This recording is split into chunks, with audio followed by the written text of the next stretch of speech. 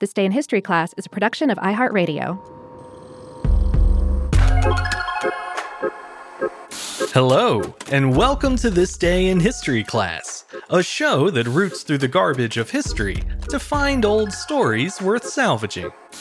I'm Gabe Luzier, and today we're talking about the time when a ship full of trash took a months-long cruise through the Gulf of Mexico and convinced the world that recycling might not be such a bad idea.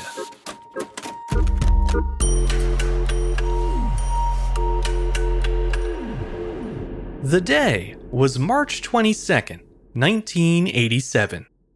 A barge carrying nearly 7 million pounds of trash set sail from Islip, New York, and spent the next 5 months looking for somewhere to dump it. The barge, known as Mobro 4000, was towed by a tugboat called Break of Dawn. The boat was captained by Duffy St. Pierre and was bound for Morehead City, North Carolina, where its cargo, more than 3,000 tons of New York garbage, would be used in a trial program to turn trash into energy. However, by the time the barge arrived at its destination, North Carolina had backed out of the deal, leaving the fully loaded barge adrift with nowhere else to go. Over the next several months, the barge was towed to 5 other states and 3 foreign countries, but was turned away every time. The mastermind behind this doomed endeavor was an entrepreneur named Lowell Harrelson. He was in the construction business at the time, but with the energy crisis of the 1970s still fresh on everyone's mind, he was looking for a way to expand into alternative energy. While researching the subject, he hit upon the notion of converting trash into a source of fuel. It was a sound idea, because as anyone with a compost pile knows, when organic waste decomposes, it emits a gas called methane, which can be used to produce power. This means that, in theory, if you had a large enough pile of garbage, you could produce a ton of methane, turn it into electricity, and then sell that to the energy grid of a power-hungry city. Decades later, landfills do produce energy that way, but in the late 1980s, it was a new and largely untested idea. Harrelson knew there was money to be made, but in order to get his hands on it, he would first need to source a whole lot of garbage. He had heard about New York City's dwindling landfill space, so he figured that would be the perfect place to buy some excess trash. He eventually worked out a deal with Salvatore Avellino, a local mob boss who happened to control the trash hauling business in Long Island. Next, Harrelson found a landfill in North Carolina that was willing to accept the trash and let him capture the methane that it generated. Everything was falling into place, and the last obstacle remaining was to find a way to transport that massive amount of garbage that he needed. Sending a huge pile of trash to a different state wasn't a new concept. New York City's landfills were just about full in the 1980s, so the city had started paying other, less populous states to take its garbage, including North Carolina. However, sending the trash by barge, that was new. In the preceding years, the city had only hauled garbage out of state by truck, but Harrelson found that it was much cheaper by volume to use a barge instead. And so, with all the arrangements made, Harrelson's 20-foot-high pile of garbage was finally ready to set sail on March 22, 1987. The voyage was novel enough that the press reported on it, and spectators even turned out to watch the barge make its way down the coast. Harrelson had saved money by hiring a barge instead of a fleet of trucks, but he hadn't considered the optics. The more the public saw of a massive barge laden with garbage, the less they liked the idea of it being unloaded in their town. Pretty soon, rumors began to swirl that the barge contained medical waste and other hazardous material, and a photo showing a bedpan tucked in the pile further fueled the controversy. By the time the barge reached North Carolina, residents had already started complaining to their state officials.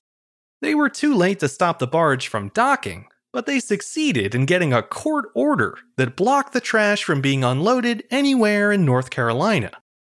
To get away from the public eye, Harrelson instructed Captain Duffy to take the barge out to open ocean and to drop anchor there until he could figure out what to do next. Eventually, other states agreed to let the barge unload, but everywhere it went, angry crowds numbering in the thousands were waiting to turn it away. That's the way it went in Florida, Alabama, Mississippi, Louisiana, and Texas. In between those rejections, the barge was followed overhead by a helicopter, and footage of the debacle was played on the nightly news. Reporters and newscasters lampooned the barge at every turn, leading to a host of colorful nicknames, including the Flying Dutchman of Trash, the Barge to Nowhere, the Floating Hot Potato, and of course, the Gar Barge. At one point, hoping to put an end to the controversy, the EPA was called in to inspect the trash. Officials donned protective suits and breathing masks, but in the end, they didn't find anything toxic, just your basic garbage. But by then, it was too late. The barge had become a symbol of America's trash problem, and no one wanted to be seen as complicit by allowing that symbol to come ashore. In fact, even though Harrelson never tried to send the barge to a foreign country, 3 independent nations, Mexico, Cuba, and Belize, sent out their defense forces to make sure the barge didn't wander too close to their docks. One NBC reporter described the encounter with Mexico and Cuba by saying the barge had been, quote, chased away by the warplanes of 2 nations. After several months at sea, and after wasting a fortune's worth of fuel, the Gar barge simply turned around and went right back where it came from.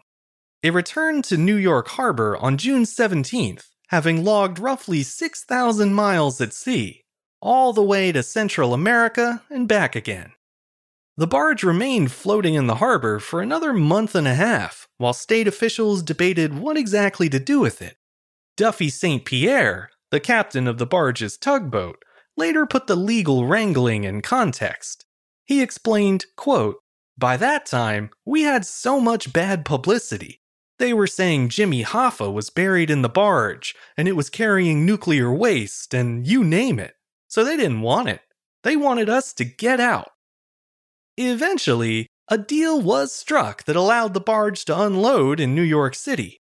Its cargo was incinerated in Brooklyn that August, and on September 1st, the first truckload of ash from that waste was buried at the landfill in Islip, the very place from which the garbage had originated.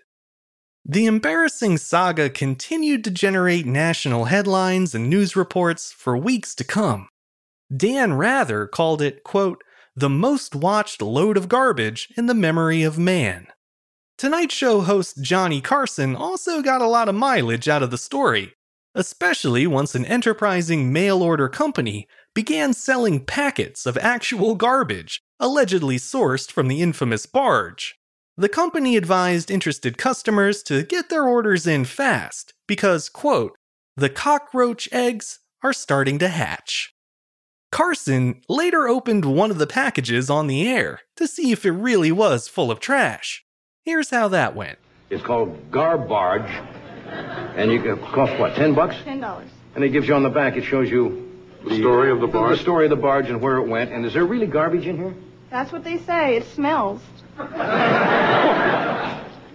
Open it up.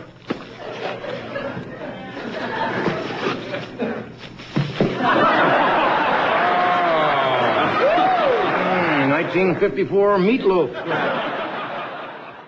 Nearly 40 years later, America's efforts to dispose of or recycle its trash have improved by leaps and bounds, but there's still a long way left to go. For example, New York City now sends about 23,000 tons of garbage out of the city every day, the equivalent of 7 Mobro barges. The mantra seems to be out of sight, out of mind, but that approach can only work, or appear to work, for so long. And that's what makes this ridiculous barge story worth remembering. It's a reminder that refusing to deal with a problem doesn't mean it will just float away.